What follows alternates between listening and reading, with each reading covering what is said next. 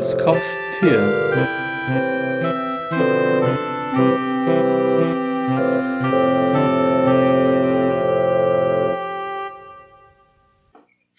Herzlich willkommen bei Holzkopf Pür und heute habe ich jemanden zu Gast, der schon seit sehr langer Zeit eigentlich auf meiner Liste steht und jetzt endlich mit dabei sein kann. Ich freue mich sehr darauf, auf dieses Gespräch, und heute ist namentlich bei mir zu Gast Christoph Püngel. Herzlich willkommen. Hallo, ich freue mich über die Einladung und dass es endlich geklappt hat. Ja, du bist eigentlich wirklich überfällig, sag ich mal, in meiner Gästeliste sozusagen. Denn du hast eine ganz wichtige Rolle natürlich auch in der Historie der Aufbereitung des Werks der Puppenkiste, kann man sagen. Denn du übernimmst ja die Rolle des zweiten Chronisten sozusagen. Matthias Böttger hat ja, dein Kollege hat ja hier schon mehrfach sogar vorgesprochen, wenn man das so sagen will. Und ist ja für die Chronisierung der Puppenkiste, wenn man so will, zuständig. Und du natürlich auch in einer Linie. Ihr beiden macht das jetzt schon seit fast 20 Jahren, ist das richtig? Nicht ganz. Also Matthias hat ja 2003 mit angefangen. Also da wären es jetzt tatsächlich bald 20 Jahre. Und in das gemeinsame Projekt mit eingestiegen bin ich 2006. Also das wären dann jetzt 17 Jahre doch auch schon dieses Jahr. Also ja, fast 20 Jahre ist gar nicht so daneben, das stimmt. Also eine ganze Ecke macht ihr das schon. Da liegt natürlich zunächst mal die Frage nahe, wie kam es denn überhaupt dazu, dass oder zu der Zusammenarbeit? Wie bist du in die Arbeit der Chronik mit eingestiegen? Also der Frage kann man sich jetzt natürlich auf verschiedene Art und Weise nähern, je nachdem, wie weit man da zurückblicken möchte. Wenn wir uns vielleicht so ein bisschen von hinten nach vorne arbeiten wollen und ganz konkret den Beginn der Zusammenarbeit uns angucken, dann war es tatsächlich so, dass ich 1-2 Jahre nach Matthias mit einer eigenen Webseite auch gestartet bin zur Augsburger Puppenkiste, die damals den Namen Stars an Fäden trug. Daher kommt auch die URL, die Webadresse, die wir heute als eine der beiden ja auch immer noch aktiv haben.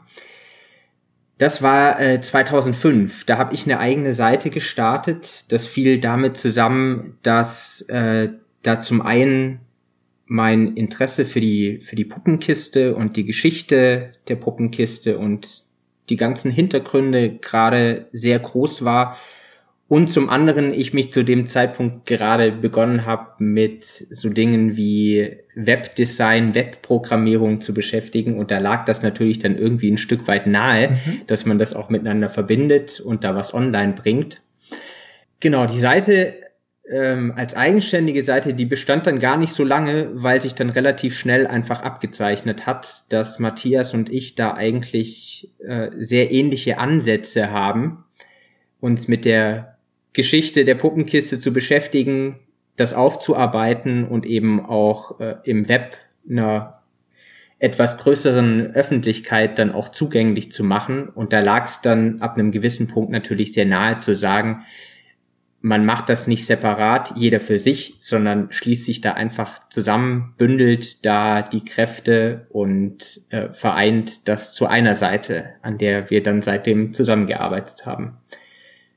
Genau, das war dann schon ein Jahr später, 2006, wie gesagt, und seitdem sind wir gemeinsam für diese Seite, die ganz offiziell aktuell den Namen immer noch die zauberhaften Welten der Augsburger Puppenkiste trägt, aber natürlich vielen einfach unter der APK-Chronik oder Chronik der Augsburger Puppenkiste bekannt ist. Ja, okay, dann hat sich das so also alles zusammengefügt. Es gab ja, glaube ich, man kann ja sagen 2005, das ist schon eher noch die Frühphase des Internets oder wo das Internet gerade so privat gebräuchlich wurde, wenn man das so sagen kann. Und damit ging das dann wirklich einher, dass ihr dann euch gefunden habt. Ich glaube, es gab ja auch darüber hinaus noch mehrere solcher Fanseiten zu Beginn, die ihr sozusagen natürlich nicht mit böser Absicht oder so, aber so ein bisschen übertrumpft habt und so über die Jahre eigentlich eine Monopolstellung, sage ich jetzt mal, aufgebaut habt, ohne natürlich, dass das so, aber ihr seid auf dem professionellen Niveau angekommen, sozusagen, dass da eigentlich niemand sonst annähernd mithalten kann. Ja, das klingt so ein bisschen fies vielleicht, fies, aber so liegt, glaube ich, liegt auch einfach ein bisschen darin begründet, dass da auch die Ansätze dann ein bisschen unterschiedliche waren. Also eine Seite, die man da vielleicht noch hervorheben kann und von der ich weiß, dass es sowohl Matthias als auch mich im Grunde sehr befördert hat in dem, was wir dann angestoßen haben. Das war die Seite von Borwin Schulz, mit dem wir jetzt seit langen Jahren auch schon befreundet sind, der da ja auch schon eine ganze Menge an Infos einfach zusammengetragen hatte, vor allem auch in die Richtung Sprecherlisten und so weiter und eben auch eine Aufstellung an Produktionen, die es von der Puppenkiste gab, vor allem für den Fernsehbereich natürlich, und die aber nie den Anspruch dieser Vollumfänglichkeit hatte, die dann Matthias und ich irgendwann begonnen haben anzustreben, und weshalb dann Borwin irgendwann auch gesagt hatte vor ein paar Jahren, okay, ich glaube, ich nehme meine Seite jetzt mal runter, weil da steht im Grunde auch nichts mehr drauf, was man nicht bei euch auch nachlesen könnte. Genau, aber er hat eigentlich einen sehr großen Anteil mit daran, dass wir in diese Arbeit überhaupt eingestiegen sind und das so ein bisschen fortgesetzt haben, was er da auch begonnen hatte mit seiner Seite. Und eben vor allem auch mal so den Blick dafür überhaupt erst aufgemacht hat, was es an Fernsehproduktionen der Puppenkiste überhaupt jemals gab. Ich habe ja den großen Vorteil, ich bin in den 90er Jahren aufgewachsen, einer Zeit, in der die Puppenkiste ja noch sehr, sehr präsent im Fernsehen einfach war. Also da wurden ja so die Klassiker hoch und runter wiederholt in den dritten Programmen, dann später im Kinderkanal. Das heißt, da hatte ich sehr viel Möglichkeit, die Puppenkiste zu sehen. Ja. Und trotz allem war das ja dann irgendwann doch nur ein Bruchteil dessen, was es tatsächlich an Fernsehproduktionen letzten Endes mal gab. Und da überhaupt aufmerksam drauf zu werden, da war eben ein Baustein die Seite von Borwin damals. Ich wollte den Faden nochmal aufgreifen, weil ich ja auch tatsächlich noch in der Phase, also meine Beschäftigung mit der Puppenkiste begann so 2012, 2013 kann man sagen, und da hat mir eure Seite, die da glaube ich gerade auch im neuen Design versehen hatte, soweit ich das weiß, auf jeden Fall auch einen großen Einblick gegeben. Und ich bin jetzt in einer Zeit aufgewachsen, wo es die DVD-Veröffentlichungen schon gab, wo ihr natürlich auch mitgewirkt habt, aber also auch da kam natürlich irgendwann der Blick, okay, es gibt noch das ein oder andere mehr als das, was jetzt in jedem Büchergeschäft oder so im Regal steht. Und so taucht man dann langsam da ein. Und ich muss sagen, dass auch damals noch die Seite von Borwin Schulz tatsächlich auch bei mir präsent war. Und das tatsächlich auch eine Seite war, die wirklich auch so ein bisschen tiefer reingegangen ist in diese Sachen. Von daher ist ihm da wahrscheinlich wirklich auch ein großer Anteil an dieser Chronisierung zuzurechnen. Das kann man, glaube ich, wirklich so sagen. Und du bestätigst das ja gerade auch schon.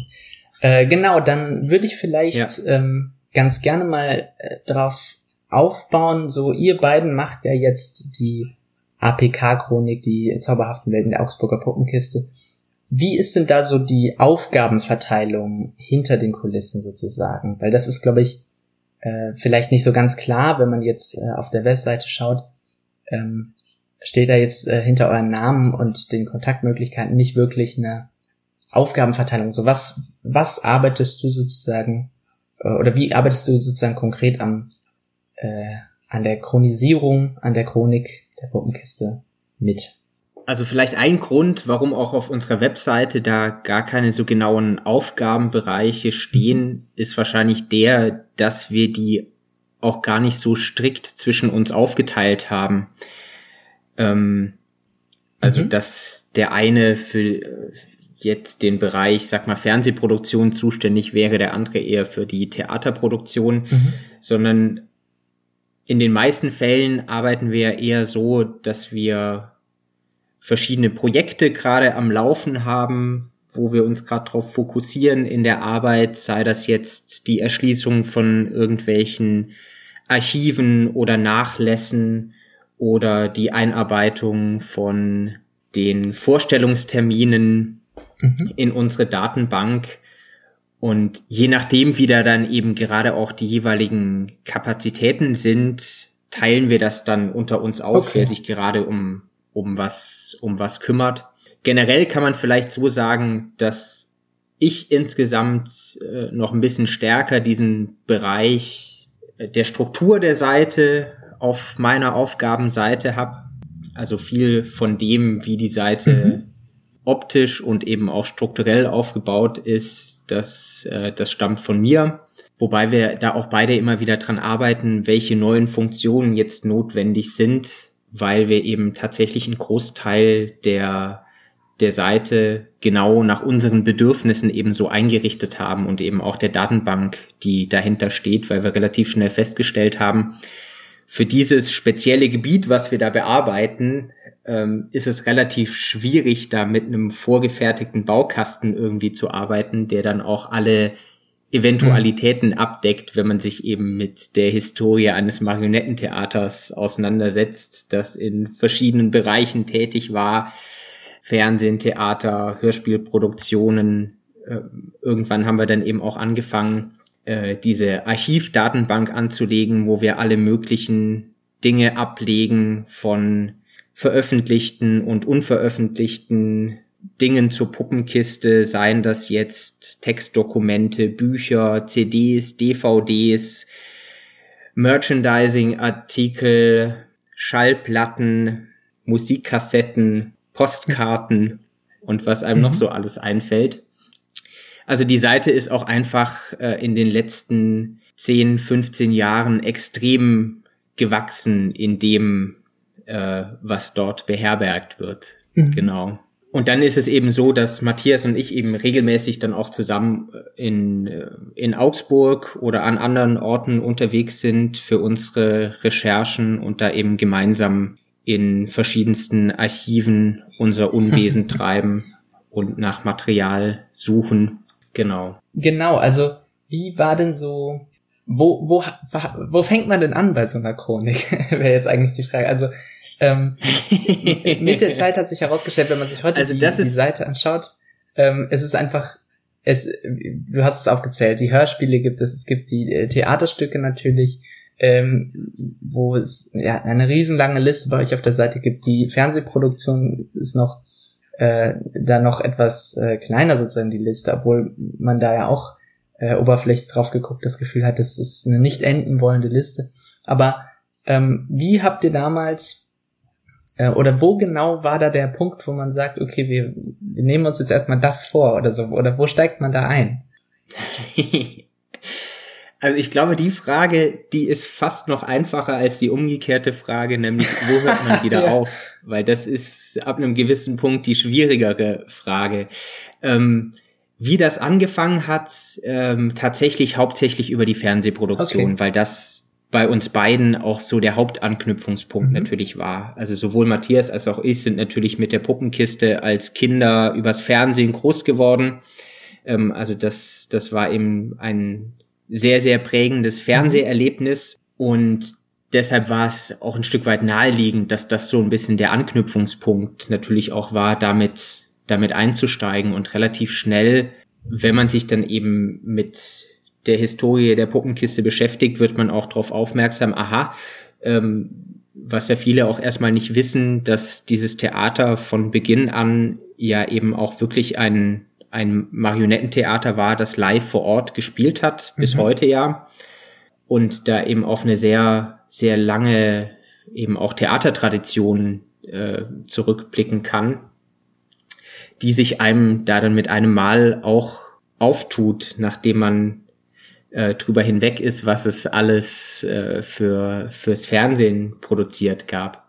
Und so hat sich das dann eigentlich Stück für Stück weiterentwickelt. Also über die Fernsehproduktion kam dann relativ schnell die Theaterproduktion ins Blickfeld, dann mehr oder weniger gleichzeitig eben auch der ganze Bereich Hörspiel, der ja im Vergleich zu den anderen wesentlich überschaubarer ist.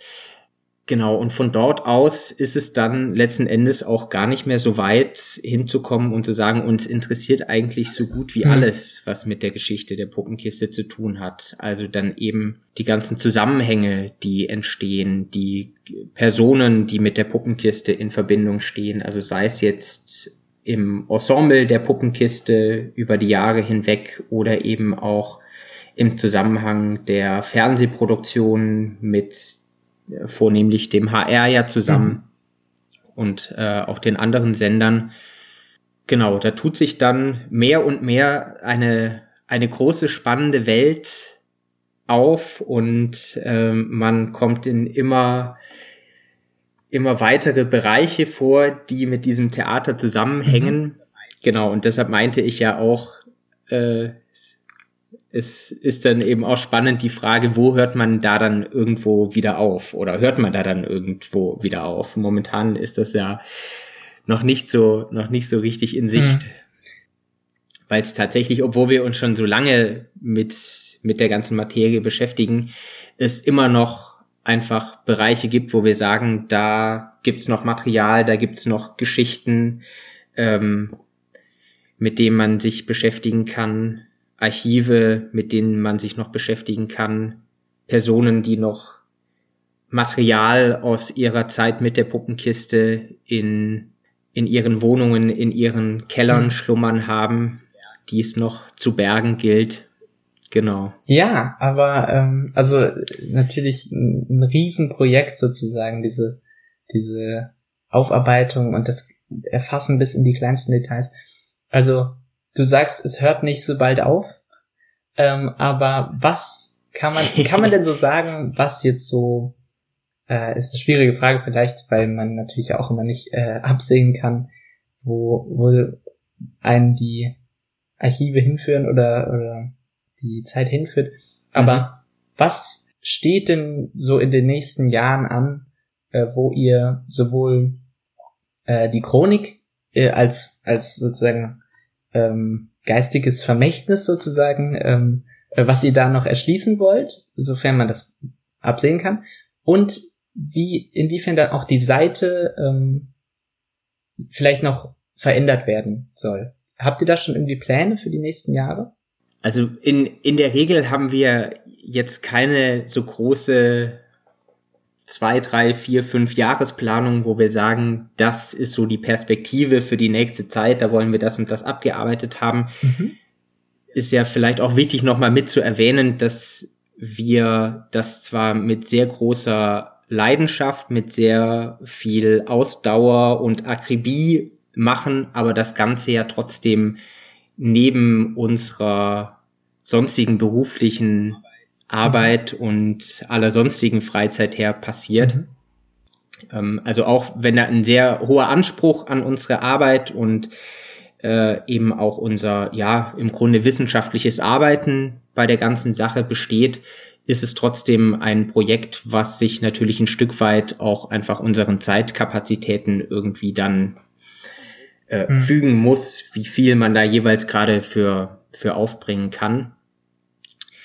Aktuell haben wir noch so ein paar Sachen gerade am Laufen, wo wir hoffen, dass wir da vielleicht so in absehbarer Zeit dann auch mal einen Abschluss hinbekommen. Also ein Projekt, was uns jetzt schon relativ lange begleitet und was aber eben einfach auch eine sehr große Aufgabe ist, die wir uns da gestellt haben, ist die Erfassung und Katalogisierung des Puppenfundus in Augsburg, wo wir jetzt seit einigen Jahren eben dabei sind, wirklich den kompletten Marionettenfundus von vorne bis hinten durchzugehen, alle Figuren einmal aus ihren Plastiktüten zu befreien, aus unterschiedlichen Perspektiven zu fotografieren und dann eben in eine Figurendatenbank einzuarbeiten, wo dann eben festgehalten wird, was ist das für eine Figur, in welchen Produktionen war die beteiligt, wann ist die Figur entstanden, wer hat die Figur angefertigt. Und bei der Anzahl an Figuren, die es gibt, ist das natürlich eine ganz ordentliche Aufgabe und trotz allem aber natürlich auch endlich. Also es sind sehr viele Figuren, aber nicht unendlich viele. Von daher hoffen wir, dass wir da vielleicht in absehbarer Zeit mal so einen Stand erreichen, wo wir sagen können, da sind wir jetzt einmal durch. Was da natürlich so ein bisschen eine Herausforderung an der ganzen Sache ist, dadurch, dass die Puppenkiste mittlerweile, muss man ja sagen, wieder im aktiven Spielbetrieb ist und natürlich auch das Museum regelmäßig mit Figuren aus dem Fundus versorgt wird, passiert natürlich immer wieder, dass da Figuren aus dem Fundus mal wieder verschwinden, weil sie in einer Bühnenproduktion gerade gebraucht werden oder weil sie im Museum ausgestellt werden und dann wieder in den Fundus zurückkommen. Im besten Fall natürlich auch wieder in etwa am gleichen Platz landen, aber dass natürlich die Sache einmal von vorne nach hinten durch den Fundus durchzugehen nicht ganz so einfach macht, weil man natürlich dann auch immer im Blick behalten muss, welche Figuren waren vielleicht, als man das letzte Mal dort war, gerade irgendwie auswärtig unterwegs, sind jetzt wieder da, müssen also noch erfasst werden. Genau, das ist so eins der Projekte, die schon länger laufen und die hoffentlich bald mal abgeschlossen werden. Und du hattest ja noch nach der Seite gefragt. Auch da gibt's seit längerem schon die Überlegungen, auch die mal wieder ein bisschen zu überarbeiten. Also das aktuelle Grunddesign, nenne ich es jetzt mal, das wird nächstes Jahr dann auch schon wieder 10 Jahre alt. Das ist natürlich in den letzten Jahren dann auch immer mal wieder an ein paar Stellen ein bisschen angepasst worden, eben auch um bestimmte Funktionen dann mal erweitert worden. Aber ein Punkt, der sich eben gerade in der Zeit auch ganz stark entwickelt hat, ist natürlich dieser ganze Aspekt, dass man so eine Seite auch mal von unterwegs auf einem Mobilgerät angucken will. Und da gibt's noch so ein bisschen Nachholbedarf, was die Seite betrifft. Und das wäre eher langfristig, aber doch durchaus auch mal noch so ein Bereich, den ich gerne mal noch angehen würde, dass die Seite eben auch von Mobilgeräten noch ein bisschen besser zu erreichen ist. Okay, dann steht da also noch einiges bevor, die Fans, die jetzt ja hoffentlich vielleicht auch hier zuhören und sich schon freuen können, bald die App APK Chronik zu haben. Naja, ob es dann die App wird oder nur eine mobile Version. Wir lassen uns überraschen.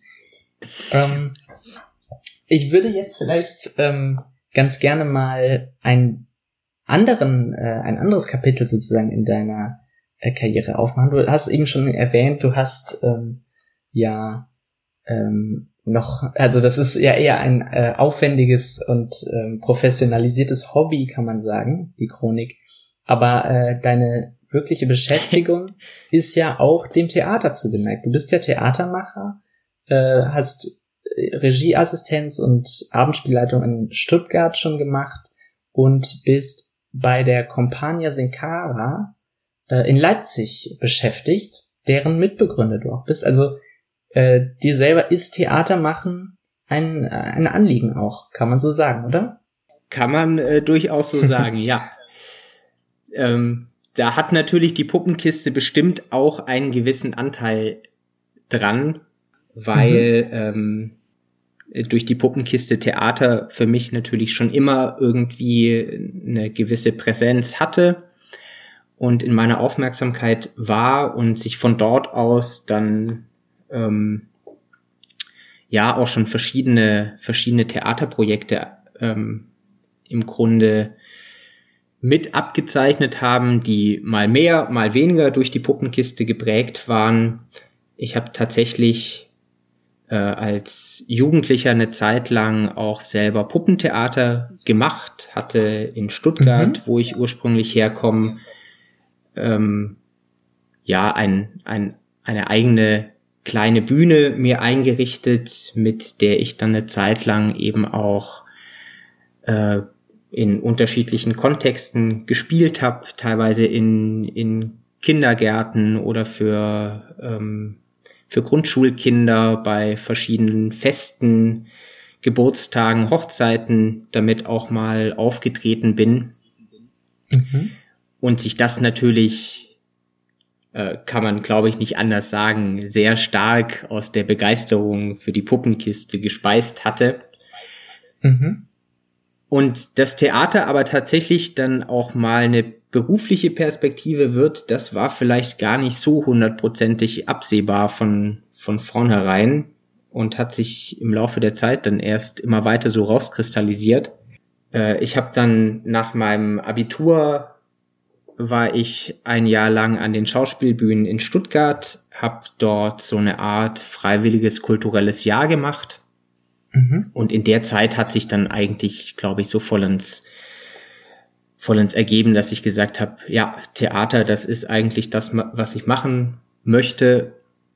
Habe dann anschließend begonnen, Theaterwissenschaft in Leipzig zu studieren. Erst im Bachelor, dann später dort auch den Master gemacht. Und währenddessen schon immer wieder verschiedene kleine Theaterprojekte mit Kommilitonen gemacht oder eben nach wie vor auch für das Haus in Stuttgart als Gast tätig gewesen. Und im Laufe des Studiums hat sich dann eben auch unsere Kompanie gegründet und entwickelt, eben aus dem heraus, auch was wir im Studium gelernt haben. Und muss man ja auch dazu wissen, Theaterwissenschaft, wie der Name eigentlich schon sagt, ist erstmal ein theoretisch angelegter Studiengang, der sich eben auf theoretische, wissenschaftlich-historische Weise mit Theater beschäftigt. Und je nachdem, wie man damit aber eben umgeht, landet man dann auch gerne mal in der Theaterpraxis. Und so war das auch bei mir der Fall. Und schon während des Studiums, wie gesagt, haben wir damit angefangen, mit ein paar Kommilitoninnen und Kommilitonen von mir und haben dann relativ schnell gemerkt, wir wollen da eigentlich dranbleiben und dieses zunächst studentische Projekt dann fortführen und sind da eben nach wie vor dabei, uns als freie Theatermacher was aufzubauen und durchzuschlagen. Das war natürlich die letzten 2 Jahre dann deutlich schwieriger, wie man sich vorstellen kann. Aber sind da trotzdem nach wie vor optimistisch, dass uns das irgendwo hinführt.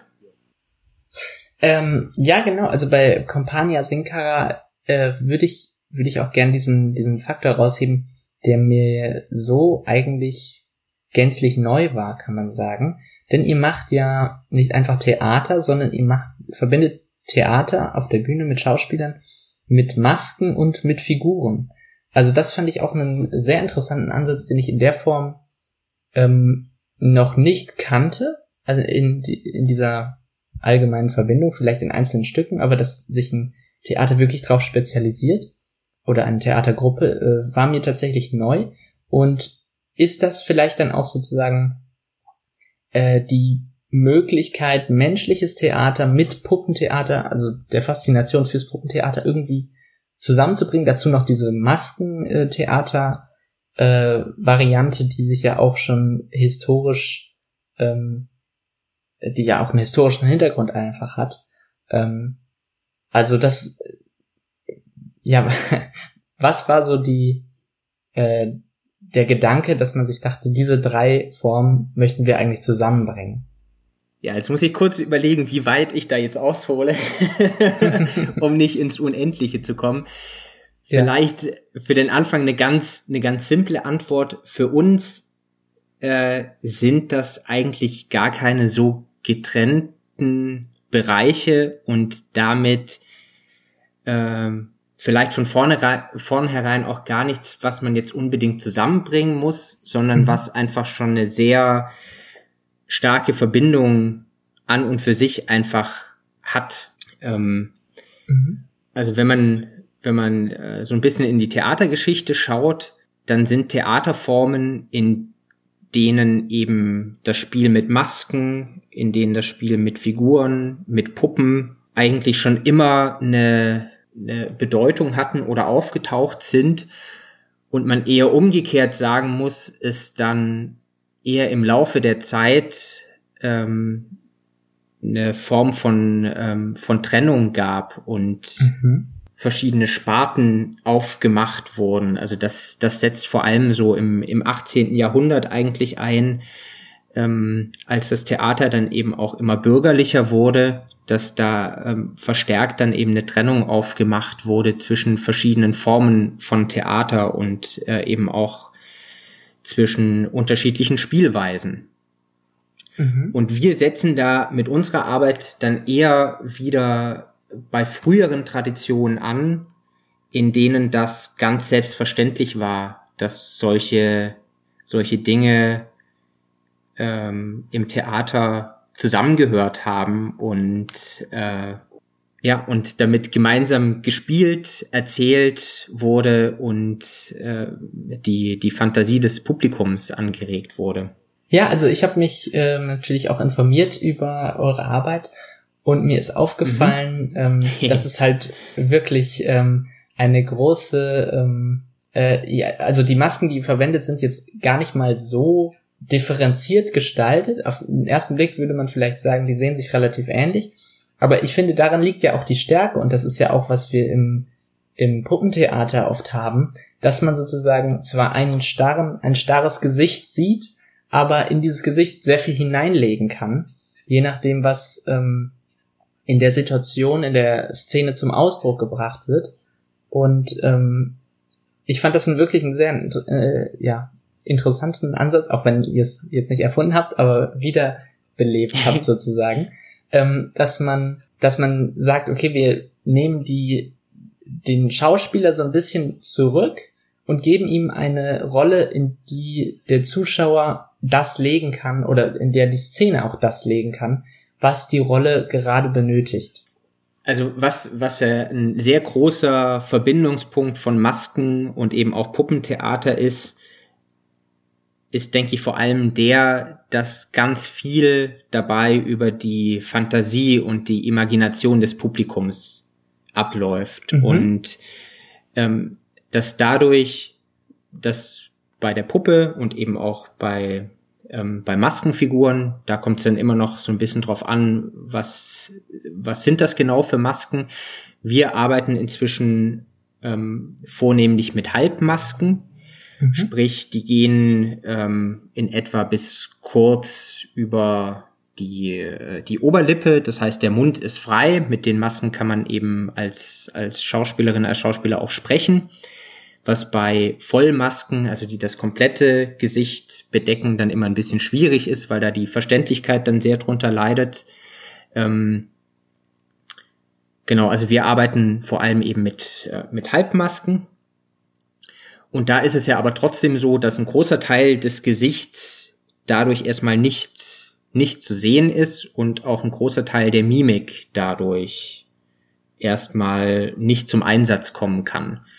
Und gleichzeitig ist es eine sehr große Stärke des Ganzen, weil dadurch das ganze körperliche Spiel sehr in den Vordergrund tritt und nochmal ganz andere Möglichkeiten,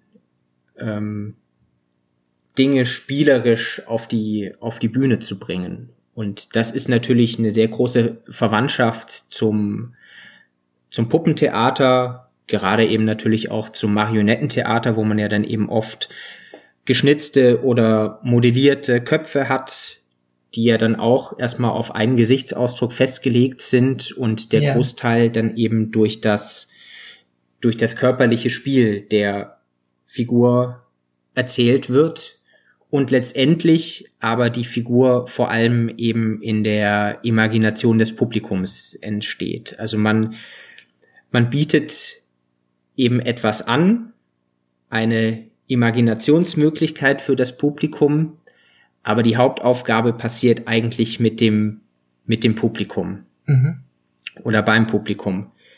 Und das ist speziell auch in unserer Arbeitsweise ein ganz großer Aspekt, der uns interessiert in der Arbeit, die Kommunikation im Spiel mit dem Publikum. Also dieses gegenseitige Wechselspiel in der Theatersituation, mit dem Publikum in ein gemeinsames Spiel zu kommen, mit dem Publikum im Grunde ein Stück weit gemeinsam eine Geschichte zu erzählen. Ohne dass das jetzt heißt, dass wir hier eine Form von Mitmachtheater machen, wo jetzt das Publikum auf die Bühne geholt wird und selber mitspielen soll. Aber allein dadurch, dass eine starke Kommunikation der Spielenden auf der Bühne und der Maskenfiguren auf der Bühne mit dem Publikum passiert, ist das ein ganz, ganz zentraler Aspekt der Arbeit einfach. Und lebt eben dadurch auch sehr stark von dieser Live-Erfahrung Theater. Also, dass da eben diese beiden Gruppen, nenne ich es jetzt mal, einmal die Spielenden auf der Bühne und einmal das Publikum, gemeinsam vor Ort sind und gemeinsam in dieser Situation stecken und was man daraus dann macht und wie man damit umgeht. Ich finde es auch interessant, weil ja sozusagen im Vergleich der Medien, jetzt sagen wir mal Theater und Fernsehen oder beziehungsweise Film, ist ja sozusagen seit der Entstehung des Films auch immer ein größeres Augenmerk auf Mimik und so gelegt worden. Man kann ja im Film stärker die Mimik und das Gesicht eines Schauspielers, einer Schauspielerin hervorheben, als das jetzt auf der Theaterbühne möglich ist, weil man teilweise einfach eine große Distanz hat. Und durch diesen Ansatz wird ja sozusagen wieder bestärkt auf das körperliche Spiel, das ganz körperliche Spiel gesetzt, dass man sagt, die Rolle wird ausgefüllt durch alles, was sie tut, durch die Gestik vor allem, und die Mimik ordnet sich dem unter, beziehungsweise wird vom Publikum auch mitgetragen so ein bisschen. Genau, also wie gesagt, allein dadurch, dass wir so ein Stück weit was Unfertiges ja auch anbieten, muss da einfach auch ganz viel auf Seiten des Publikums noch passieren. Also dadurch, dass eben eine dann doch ein Stück weit starre Maske dadurch erstmal vielleicht auf einen Gesichtsausdruck festgelegt wird und dann eben unterschiedliche Haltungen, unterschiedliche Eindrücke, Emotionen erst in dem Zusammenspiel zwischen der Körperlichkeit der Spielenden und eben der Fantasie oder Imagination des Publikums entsteht, ist das natürlich schon ein ganz, ganz tolles Zusammenspiel, was da einfach stattfindet und stattfinden muss, wenn man sich drauf einlässt. Und unserer Erfahrung nach funktioniert das aber in den ganz vielen Fällen, dass sich da Menschen sehr gerne drauf einlassen, auf diese Art des Spiels und sehr bereitwillig da eben auch dran teilhaben wollen. Ja, machen wir doch noch oder erweitern wir den Blick doch noch ein bisschen auf die verschiedenen Aufgabenbereiche, die du auch schon im Theater ausgefüllt hast. Also ich hatte schon angesprochen, Regieassistenz, Spielleitung, Abendspielleitung, und ja, Co-Regie, hatten wir noch Produktionsleitung und auch Lichtsetzung zum Beispiel. Du bist ja häufig bei Compania Sincara für die Lichtsetzung auch gelistet. Ich weiß nicht, inwieweit da auch Verbindungen natürlich zu den anderen Bereichen der Inszenierung entstehen. Vermutlich ist das so. Aber inwiefern kannst du dem Stück dann durch die Lichtsetzung auch noch so eine eigene kreative Note mitgeben, die man vielleicht jetzt gar nicht erwarten würde, weil das Licht im Theater vielleicht gar nicht so beachtet ist, wie jetzt andere Dinge, die im Vordergrund stehen. Genau, also völlig richtig. Lichtgestaltung ist so eines der Gebiete bei uns in der Compagnia Sincara, die so in meinen Aufgabenbereich fallen. Und also wenn man es mal ganz einfach runterbricht, kann man natürlich schon mal sagen, wenn es kein Licht auf der Bühne gibt, dann sieht man nichts. Also dann wäre es einfach dunkel. Das heißt, das ist schon mal ein Stück weit Grundvoraussetzung, dass man überhaupt was von dem mitbekommt. Und dann gibt es natürlich in der Tat ganz vielfältige Möglichkeiten, mit Licht auch mitzuerzählen und ein Stück, eine Theaterproduktion mit voranzubringen, bestimmte Stimmungen zu erzeugen, bestimmte Situationen deutlicher zu machen, mitzuerzählen und ganz speziell auch nochmal beim Theater mit Masken kommen auch nochmal so ein paar besondere Eigenheiten hinzu. Dadurch, dass das keine rein menschlichen Gesichter sind, muss man da auch mit dem Licht dann immer ein bisschen anders umgehen. Also Masken sind da teilweise dann auch ein bisschen empfindlich von wie man da mit dem Licht umgehen muss, dass die auch gut zur Geltung kommen, dass eben auch die Möglichkeit für die Spielenden besteht, durch das Spiel mit den Masken dann unterschiedliche Eindrücke zu erzeugen. Dafür spielt das Licht eine sehr große Rolle oder hat eine sehr wichtige Funktion, wie man damit umgeht, um das eben zu unterstützen, dass es einen ganz anderen Eindruck erzeugt, wenn eine Maskenfigur zum Beispiel nach links oben schaut, was sich da vielleicht für einen Eindruck erzählt oder was sich erzählt, wenn die Figur nach unten schaut, wie auch solche Wechsel der Blickrichtung, was die für Wirkungen erzeugen, da spielt das Licht eine ganz entscheidende Rolle. Ja, sehr interessant. Ich glaube, das ist so ein Punkt, das ist vielleicht seltsam, wenn man das so anspricht und vielleicht denkt sich der ein oder andere Zuhörer oder die Zuhörerin, ist das jetzt wirklich so relevant? Aber ich halte das für einen wesentlichen Punkt, auch in der Theaterarbeit, wo natürlich ganz viele Facetten zusammenspielen, aber gerade solche Dinge, die eben ja auch nicht auffallen sollen wahrscheinlich, die aber den Eindruck des Gezeigten dann eben doch bestärken können. Und also da ohne richtige Lichtsetzung ist es, glaube ich, nur die halbe Erfahrung wahrscheinlich, oder? Also es macht auf alle Fälle immens viel aus. Das merkt man schon allein immer, wenn man irgendwie von mehreren Wochen auf der Probebühne, wo man am Stück gearbeitet hat und da natürlich in der Regel jetzt noch kein Theaterlicht dabei hatte, dann eben auf die Bühne kommt und dort dann eben Bühnenlicht mit dabei hat, was das für einen großen Unterschied einfach in der Wirkung schon ausmacht. Und gleichzeitig soll es natürlich, du hast es im Grunde schon ein bisschen angesprochen, natürlich auch so sein, dass das Licht das Ganze unterstützt, aber jetzt nicht unbedingt im Mittelpunkt natürlich stehen soll. Also in unserer Arbeit geht es jetzt zum Beispiel nicht darum, hier eine große Lichtshow auf die Bühne zu zaubern, die dann plötzlich die ganze Aufmerksamkeit an sich reißt, sondern im besten Fall unterstützt das Licht das Spiel der Maskenfiguren und ja, darf natürlich auch ein Stück weit seine eigenen Momente haben, aber eben vor allem in der Funktion des Unterstützenden etwas mit voranbringen, mit zu erzählen, genau. Davon vielleicht dann weitergehend zur Theaterregie. Da hast du ja auch einige Erfahrungen gesammelt.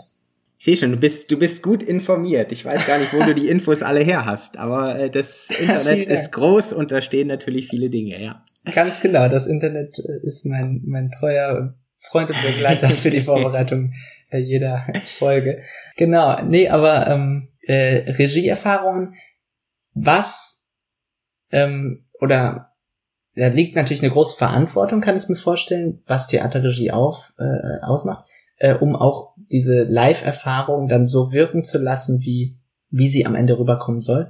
Was kann man da sozusagen mitgeben, den SchauspielerInnen auch mitgeben, um das Bestmögliche rauszuholen? Ich muss die Frage so allgemein formulieren, weil ich keinen Einblick in diesen Beruf habe, aber erzähl da ruhig frei, was man da sozusagen leisten muss und kann.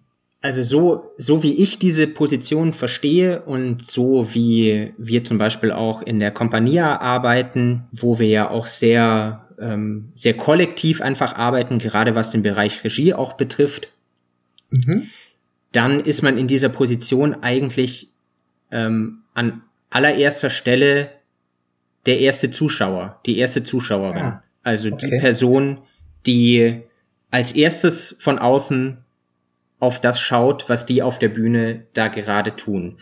Und das reflektiert, zurückgibt, was sich da gerade erzählt oder eben was sich da gerade auch nicht erzählt. Also welche Wirkungen gerade im Spiel entstehen und welche Wirkungen eben vielleicht auch gerade nicht entstehen. Welche Situationen, an denen man gerade im Spiel arbeitet, stellen sich auf die Weise gerade schon ein und was fehlt dabei vielleicht gerade noch. Also es ist in erster Linie eigentlich vor allem ein sehr genaues Beobachten und das an die auf der Bühne zurückgeben, was man von außen wahrnimmt und welche Wirkungen sich erzeugen.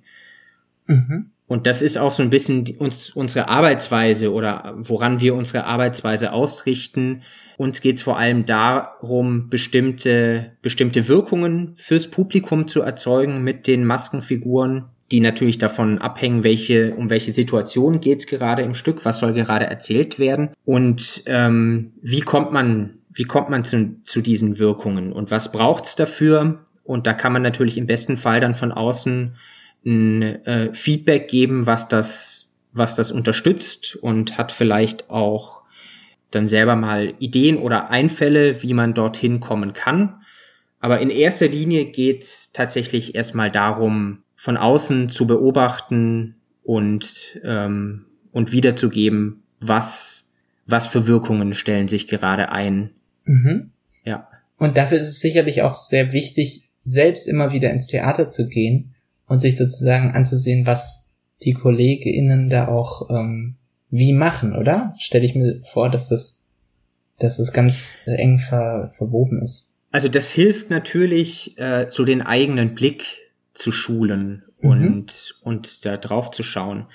Hat natürlich dann auch zur Folge, dass man dann manchmal im Theater eher mit der Brille sitzt und guckt, wie machen die das gerade oder würde ich das auch so machen oder würden wir das auch so machen, würden wir das anders machen? Genau, aber natürlich, es hilft sehr, regelmäßig sich auch andere Sachen anzuschauen und da den eigenen Blick zu schulen und das eigene Auge zu stärken für bestimmte Dinge, weil es im besten Fall natürlich auch so ist, dass man nicht irgendwann an den Punkt kommt und sagt, okay, jetzt weiß ich alles und weiß, wie der Hase läuft und genau so muss man das machen, sondern im besten Fall natürlich auch immer weiter lernt, sei es jetzt eben dadurch, dass man sich anderes anguckt, aber eben auch in der eigenen Arbeit auf jeder Probe neue Erfahrungen macht, neue Sachen feststellt, die sich auch in der eigenen Theaterform, in der eigenen Spielweise so ergeben, was es da für Möglichkeiten gibt und da eben im besten Fall immer weiter für offen zu sein, da neue Erfahrungen zu sammeln und mit denen dann weiter umzugehen. Ja, das ist ja das Schöne eigentlich an sämtlichen Kunstformen, wenn man so will, dass man sozusagen nie an ein Ende kommt, sondern immer Möglichkeiten hat, sich weiterzuentwickeln und weiter zu lernen und dass die Kunstform, die man auch macht, immer der Zeit anzupassen und weiterzuentwickeln.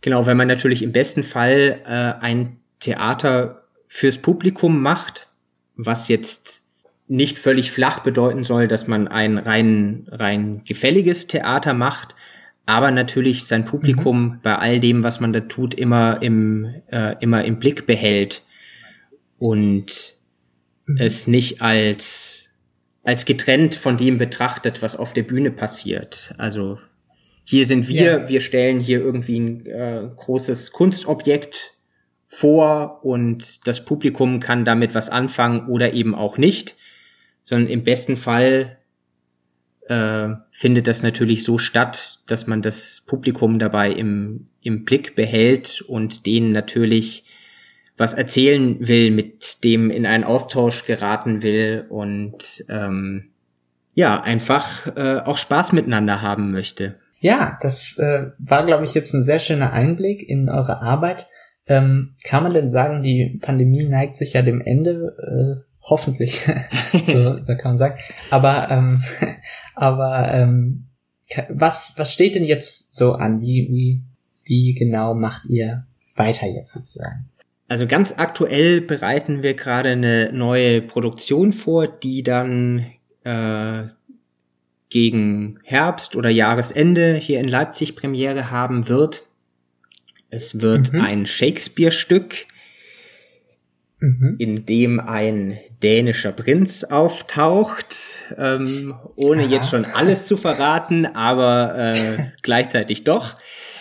Genau, und da sind wir gerade in der Vorbereitungsphase dafür, werden dann wahrscheinlich im Sommer mit den Proben dafür beginnen und hoffen natürlich sehr, dass die Lage sich jetzt weiter so entwickelt, dass es auch bei uns wieder richtig losgehen kann, dass wir wieder sinnvoll arbeiten können. Spannend wird natürlich werden mit Blick auf den Herbst, was da dann passiert, wie sich da die Lage dann entwickeln wird. Aber hoffen natürlich sehr, dass jetzt nach über 2 Jahren Pandemie das Ganze doch auf so einem Level sich vielleicht einpegelt, dass nicht hinter jeder Ecke schon wieder ein Lockdown droht, sondern auch so ein bisschen mehr Planbarkeit einfach in die Arbeit wieder reinkommt und man nicht die ganze Zeit auch damit beschäftigt sein muss, sich Gedanken zu machen, wie verschiebt man jetzt bestehende Projekte oder angesetzte Vorstellungen auf einen anderen Zeitraum? Wird da die Lage dann so aussehen, dass man dann wieder spielen kann? Nein, doch nicht. Okay, wir müssen es wieder verschieben. Das war dann in den letzten 2 Jahren doch stellenweise auch sehr, sehr anstrengend, einfach damit umzugehen. Und wir versuchen aber optimistisch zu bleiben und nach vorne zu schauen und zu hoffen, dass es so langsam wieder aufwärts geht. Ja, dafür wünsche ich euch natürlich alles Gute und dann auch mit der Premiere, die dann ja noch bevorsteht, mit diesem ominösen Stück von Shakespeare. Und genau, sowohl mit Compania Sincara. So, ich habe versucht, die Betonung dieses Mal richtig hinzukriegen. Genau, Compania Sincara. Ach ja, Compania Sincara. So. Genau, so ist, oder so sprechen wir es aus. Okay. Ob das jetzt 100% richtig ist, darf natürlich jeder dann auch für sich selber entscheiden, aber genau, Compania Sincara ist die offizielle Form. Okay, perfekt, dann weiß ich da jetzt Bescheid und würde mich freuen, da auch mal vorbeizuschauen. Ich muss sagen, so ganz leicht ist das für mich nicht, in NRW, von NRW aus nach Leipzig zu kommen, aber das ist ja wirklich auch keine Sache der Unmöglichkeit, also eigentlich eine Sache, die man doch mal gemacht haben muss und was ich da online gesehen habe und so, macht mir auf jeden Fall große Lust drauf und genau, von daher wünsche ich... Ja, herzliche Einladung. Vielen Dank. Würde mich natürlich sehr, sehr freuen. Vielen Dank. Ich freue mich auch darauf und wünsche euch natürlich sowohl mit dem Theater als auch mit der Chronik alles Gute und bedanke mich bei dir, dass du heute die Zeit hattest, mit mir dieses Gespräch zu führen. Und sehr, sehr gerne. Ganz genau. Und noch alles Gute, natürlich, auch für dich persönlich. Vielen Dank. Kann ich nur erwidern. Okay. Ja, ich hoffe, es hat den ZuschauerInnen oder ZuhörerInnen auch ein wenig Spaß gemacht und schaut doch gerne mal vorbei, sowohl bei Compania Sincara, so, als auch bei der APK-Chronik. Genau. Und damit schließen wir es und bedanken uns fürs Zuhören. Tschüss. Tschüss.